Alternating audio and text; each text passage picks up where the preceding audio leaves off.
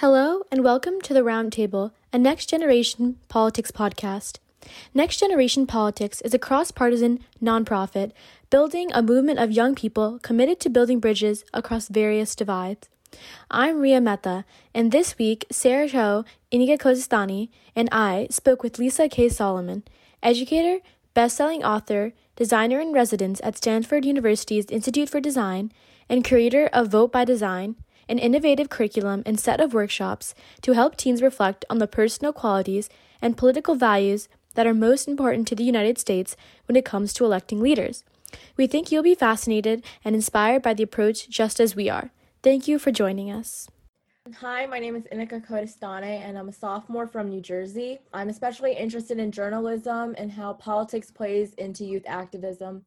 Hi, I'm Ria Mehta. I'm a senior in high school in central New Jersey, and I'm interested in bipartisan discourse and foreign policy. Hi, my name is Sarah Cho. I'm a current senior at the Spence School.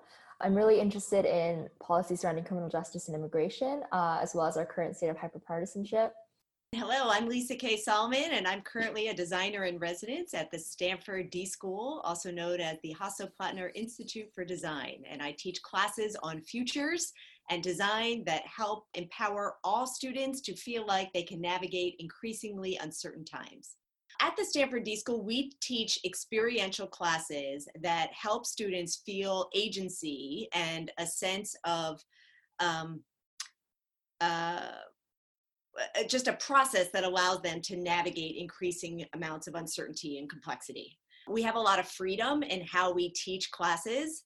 One of the ways that we try to experiment with our own approach is to allow for these pop-up classes that are not without credit. They can be a variety of formats.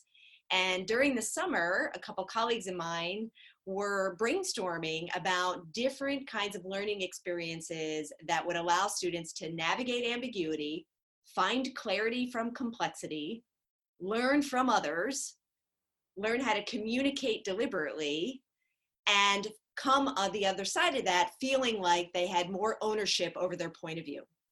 And we thought, what better way to practice that than against the upcoming presidential election?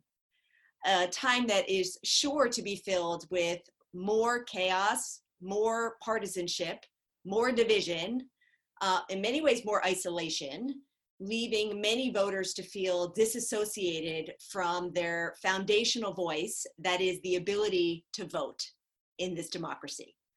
And so an idea was born to create a class called Vote by Design, really exploring what could design offer the process of thinking about who we wanted to vote for the highest position of leadership in our country. And when you say Vote by Design, what has been the results of that in terms of how students now interact differently with each other? And, how have you navigated discussion, seeing as we're more defined by our political party than we are by other traits at this moment in time?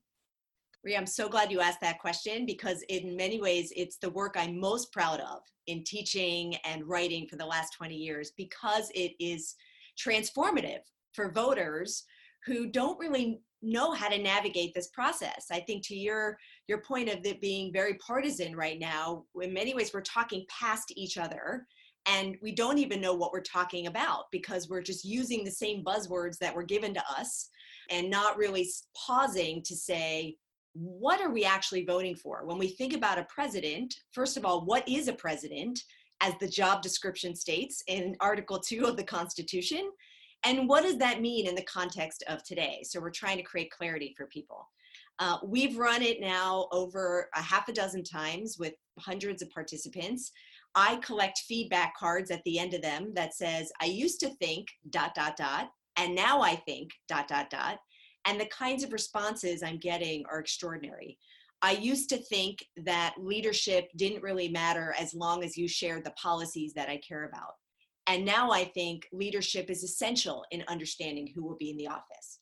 I used to think I was not qualified to make the decision of who I should vote for. And now I think I have an informed approach of how I'm going to do research and engage.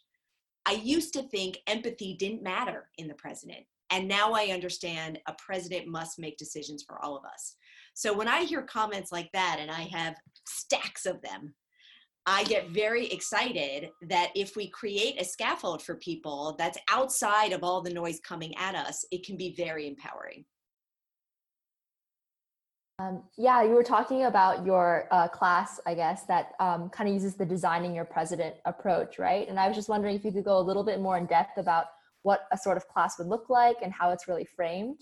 The first thing we do is, and this is true of almost all the classes that we have at the D School, they're very experiential. They're not lecture. Everything is very active. It's project-based. And so we start the class off right away, and we ask people to answer a few foundational questions. For example, and this is particularly true, I think, for new voters that are so excited to cast their citizen responsibility for the first time. And we say, in thinking about the upcoming presidential election, are you voting primarily based on policy or primarily based on personality and leadership qualities? And we ask people on policy to stand up just to foster conversation. And I should say from the very beginning, this is nonpartisan. It's very much meant to be a learning experience that actually creates connections within our community, not building more distance. And we're very, very focused on that throughout. We want people to feel safe, and we want everyone to feel welcome who's a part of it. So after we probe if they're interested in personality or policy, and we ask what kind of policies just to get a flavor, we then ask, do you have clarity on what the job is? And what's been so interesting, particularly for high school students, and I've worked with AP Civics and AP History, and I ask, stand up if you know what the president's job is. Nobody stands up. It's extraordinary. Now I know if I tested them on the facts of a president, they could recite it. But in thinking about it as a voter, it's a different lens. And then the third thing I ask is, as you think about coming up for who you might cast your vote for, do you have clarity on the characteristics and experiences that matter to you? So all this is just to get them in the headspace to say, hey, am I even thinking about this? We then quickly move to unpacking the job to be done. So going back to, again, if we believe that this is the highest leadership position in the land, let's go to the job description.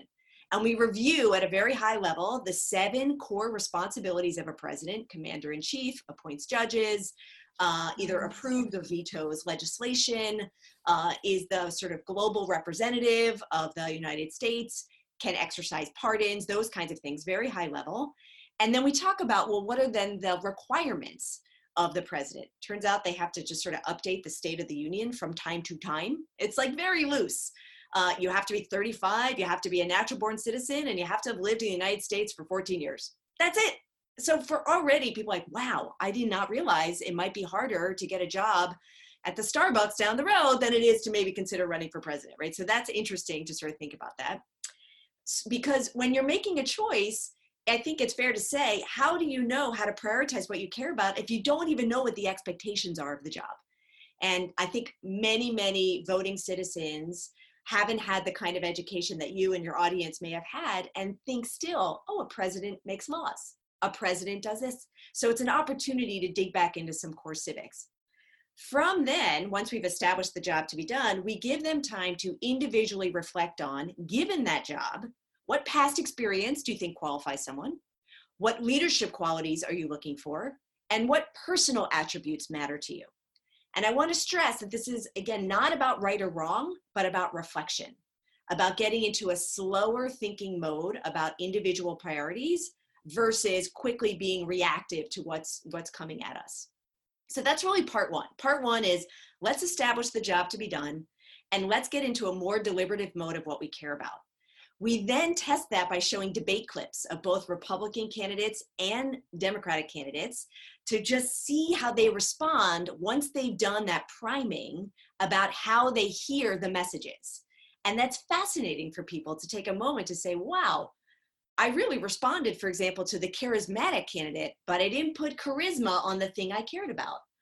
Or I really said it mattered to me that we had a young president under 55, but I find myself really rooting for someone older. Not right or wrong, just about exposing assumptions. And I will say that one of my colleagues who helped create this is a neuroscientist, and we're very, very focused on how do we understand our invisible biases when it comes to what we actually respond to. And we have these debate worksheets, and this is what gets me excited too, because you can do this at home. We're gonna have lots of big debates coming our way, and all of this I see as practice. right? Practice to be better citizens, practice to be more informed voters. So yes, we have a timely event coming up that is generating a lot of urgency, but this is a skill that we will need to practice our entire citizen lives. So then part 2 is we say, okay, it's time for you to have a small conversation with your neighbors to expose what your priorities were and hear and learn from them what theirs were, to see what the differences are and what the overlaps are. And so we do that by giving them a chance to share with each other about which areas they selected, and then to come back and say, okay, wow, I picked something else. And at the end of that, we ask them to make some compromises with each other. We say, okay, time to hone in. What are the 2 key leadership qualities you care about? What are the 2 key experiences? And then my favorite question is, as a result of this president's experience and leadership qualities, I hope the country is blank. And what we're trying to do is to bridge difference, even if it exists, to say, you know what, we probably have more in common than we actually realize. And what I will say in running this with a number of different audiences, not just students, is that it's very telling that the majority of people that I work with say things like, I really hope the country is more unified. I hope the country is more inclusive. I hope the country is safe. I hope the country is healed. So it's very interesting to see that there is some work to do, even just to kind of get to that point. So, okay, so they come up with essentially a composite president in that conversation. And then this is like my favorite part. Then we say, okay, we're going to fast forward to a year from now. It's October 2021, and your president was elected. Congratulations. You've now been called into the Situation Room in order to respond to an unfolding crisis. And so what we do is we give them an envelope. They have to work in their group, and what they pull out is a memo that has come from their security advisors updating them on a situation that has occurred. When we wrote this in August, and I can share with you the original scenario, it was of a pandemic, of a flu-like virus that originated in China. And so what we do is there's about 5 or 6 different scenarios right now, one about the hacking of the election, one about a water infrastructure. And the point is to, in many ways, rehearse a future that's not just possible, it's kind of plausible.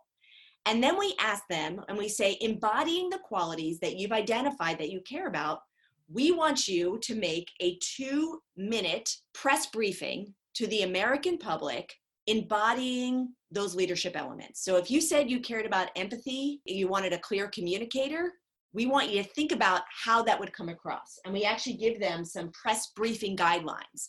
So we give them a chance to flesh out what actions might they have taken, who they need to consider. And then we invite them to come up in front of the room with a full-on like White House podium, detail. And we ask them to give a 2-minute speech. And I can tell you, it has been extraordinary. When students see other students of all genders and backgrounds embodying that leadership moment, rehearsing the future, it's transformative. And that's, I think, what has been the most powerful part, because now once you've rehearsed the future, you're taking in information differently. I can promise you that everyone that has gone through this before the coronavirus has exploded to be what it is hearing the press briefings differently. They are thinking about the leadership qualities that matter differently. And that's what we want. I think we want an informed electorate that's not just voting on who has the most money or even who's electable. And I know that that's a hot topic. I think we really need to be thinking about this in terms of who is going to best shepherd our future. Our last episode was about Super Tuesday, and basically how we thought that it was interesting. There was a conversation surrounding who was electable as sort of a criteria to be met as a possible candidate. So it's great that you bring that up. And I think it's a very relevant issue, especially with the recent outbreak, like as you were talking about. There's definitely a lot of issues that need to be considered with this upcoming election. And I just personally had a question, because I know that civics education isn't really a priority in our current education system. And recently, actually, for my school, our civic engagement conference was canceled because of the outbreak. And it's actually the one day that we have these conversations surrounding like our duty, our civic duty as citizens. And I was wondering, for the people who might not have access to these kind of classes, is there anything that you think our listeners could either like look at or, consider, or do you think there's a kind of, main takeaway point that you think our leaders, our listeners should hear, I guess, through this podcast? It's such a great question. And I agree with you. I actually wrote a blog post, I'll send this to you as well, almost 2 years ago, sort of noticing that civics education has been gutted for the most part. And yet, in many ways, we need to be more informed than ever. And so I was advocating for rebooting Schoolhouse Rock, which is, I don't know if you've all seen that, but when I was growing up, these were these like very, very fun, musical animated videos. And, again, if you talk to someone my age, they will tell you that they know how laws are made from I'm Just a Bill. And on Capitol Hill. Recite that whole song. So I've been advocating that we need to get Lin-Manuel Miranda to like step it up, or even honestly, if you re-listen to the ones that already exist, they're still on point. There's one, for example, about Tyrannosaurus debt and why it matters if we're not fiscally responsible. Anyway, I agree. It's one of the things I'm really proud about this process anyway, is that because of the way we designed it to be so engaging and experiential, we're not coming to it waving our civics education flag, although I believe that that's a phenomenal outcome from it. We're coming to it from the standpoint of an opportunity that all voters have to help shape our future. And so hopefully it's not an abstract concept of civics matter, but it's a personal concept around what an opportunity you have. And so we've tried to make everything as frictionless as possible and as engaging as possible to get them into the space. One of the things we do is that we hope it opens up their interest into going deeper. So we have at the end of workshops opportunities to do more reading, to do more listening. And I'll just give you an example of that. In developing this, I stumbled upon a phenomenal podcast called Presidential, done by Lillian Cunningham of the Washington Post, where in prep for the 2016 election, she went into detail of every single one of the past presidents to try to understand who were they as people, how did they get to this position, what were the choices that they made because of who they were when faced with uncertainty and when faced with novel situations. And she interviews historians and presidential biographers and even asks questions like, hey, if you were to go on a blind date with Thomas Jefferson, what would that be like? And so she really makes it fun and engaging. And we've been in conversations about getting her support on this project. And so, my humble hope is that, gosh, if somebody listens to even one, they'll find it so fascinating. And we actually bring this into the workshop too. This has been a newer development where we take that worksheet of what people care about and we use it as a prompt to look at our past, to say, let's take a look at Abraham Lincoln, almost universally applauded as one of the best presidents we've ever had, dealt with, as hard to believe, a more divisive time than we are in now, but we are literally in war. What allowed him to be able to help get the country through that? Well, it's interesting. It certainly wasn't his past experience from a resume perspective. He was self-taught. He was in the legislature, state legislator, a one-time congressperson, but he really was not that impressive, particularly compared to other Rhodes Scholar type Harvard-educated presidents. What made him extraordinary was his incredible leadership capacity for empathy, his ambition to put the union of the country above everything else, his ability to build relationships with different people, to bring them into the cabinet so he had diverse perspectives informing his point of view, his unbelievable ability to be an oral communicator, building off of metaphor from the Bible and from Aesop's fables, because that's the only books he had as a kid. So it's interesting to sort of take a look at our past with some of these tools to get us more informed about what enabled past presidents to be successful in order to help inform our current and future presidents.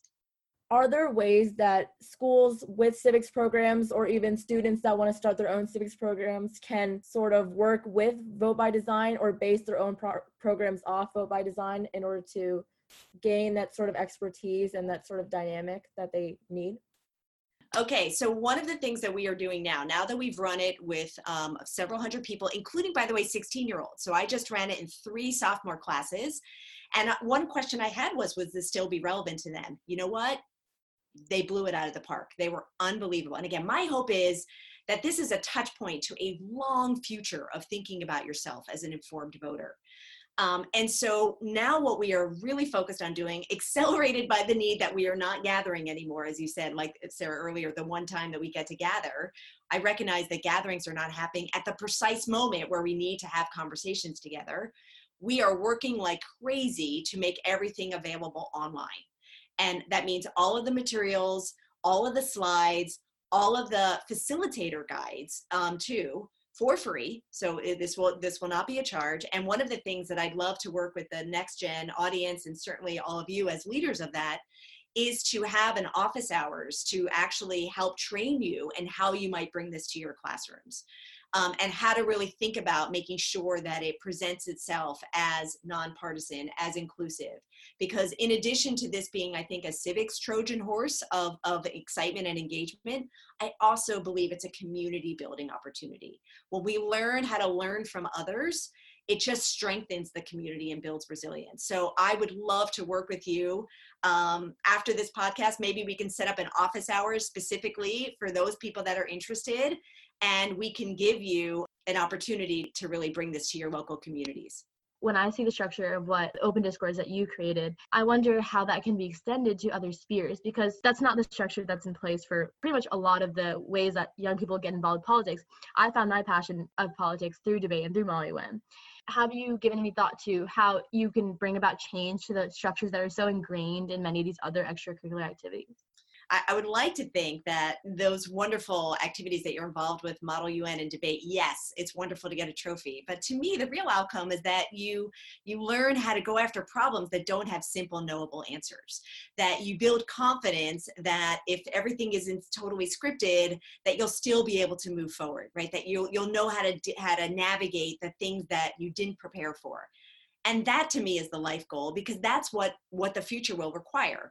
And I think if we think about where are the opportunities to practice skills of navigating ambiguity, to practice skills of what does it mean to have a position so strongly held and have a good friend that has another position so strongly held. And you have to figure out how might you approach each other with curiosity and humility versus I have to be right. And if I'm right, that means you lose. This is like life practice. And I think it's a function of education more broadly that we're not doing enough to promote practice of the skills that we're actually going to need in an environment filled with more complexity and uncertainty versus a curriculum that has knowable answers and multiple choice, right or wrong, that ultimately lead to some kind of external reward. So I'll say that as a just point of view for what it's worth from a focus group of one that spends a lot of time thinking about this. I think there is a huge opportunity to partner with other groups that are touching either civics or history or debate or some of these skills in interesting ways. And in addition to working hopefully with you all to empower you to bring this to your schools, I'm also talking to presidential libraries. I'm talking to iCivics, which is one of the largest gathering of civics material for educators. I'm talking to public libraries. I've got a conversation with someone in the Memphis Public Library System who really cares about civic engagement. And another fabulous group called Citizen University that brings people together for civic seminary. So I think that there's a lot of opportunity to partner with groups that are already interested and have started a discourse in some of these areas that are about life, that are about out of the neat structures that in many ways we end up believing exist because of where we've spent a lot of our formative time. That we can't get better at the things we don't practice. None of us were born learning how to do this. And just because the environment is teasing up kind of sound bites that are dividing us apart, we can practice the skills that will bring us closer together.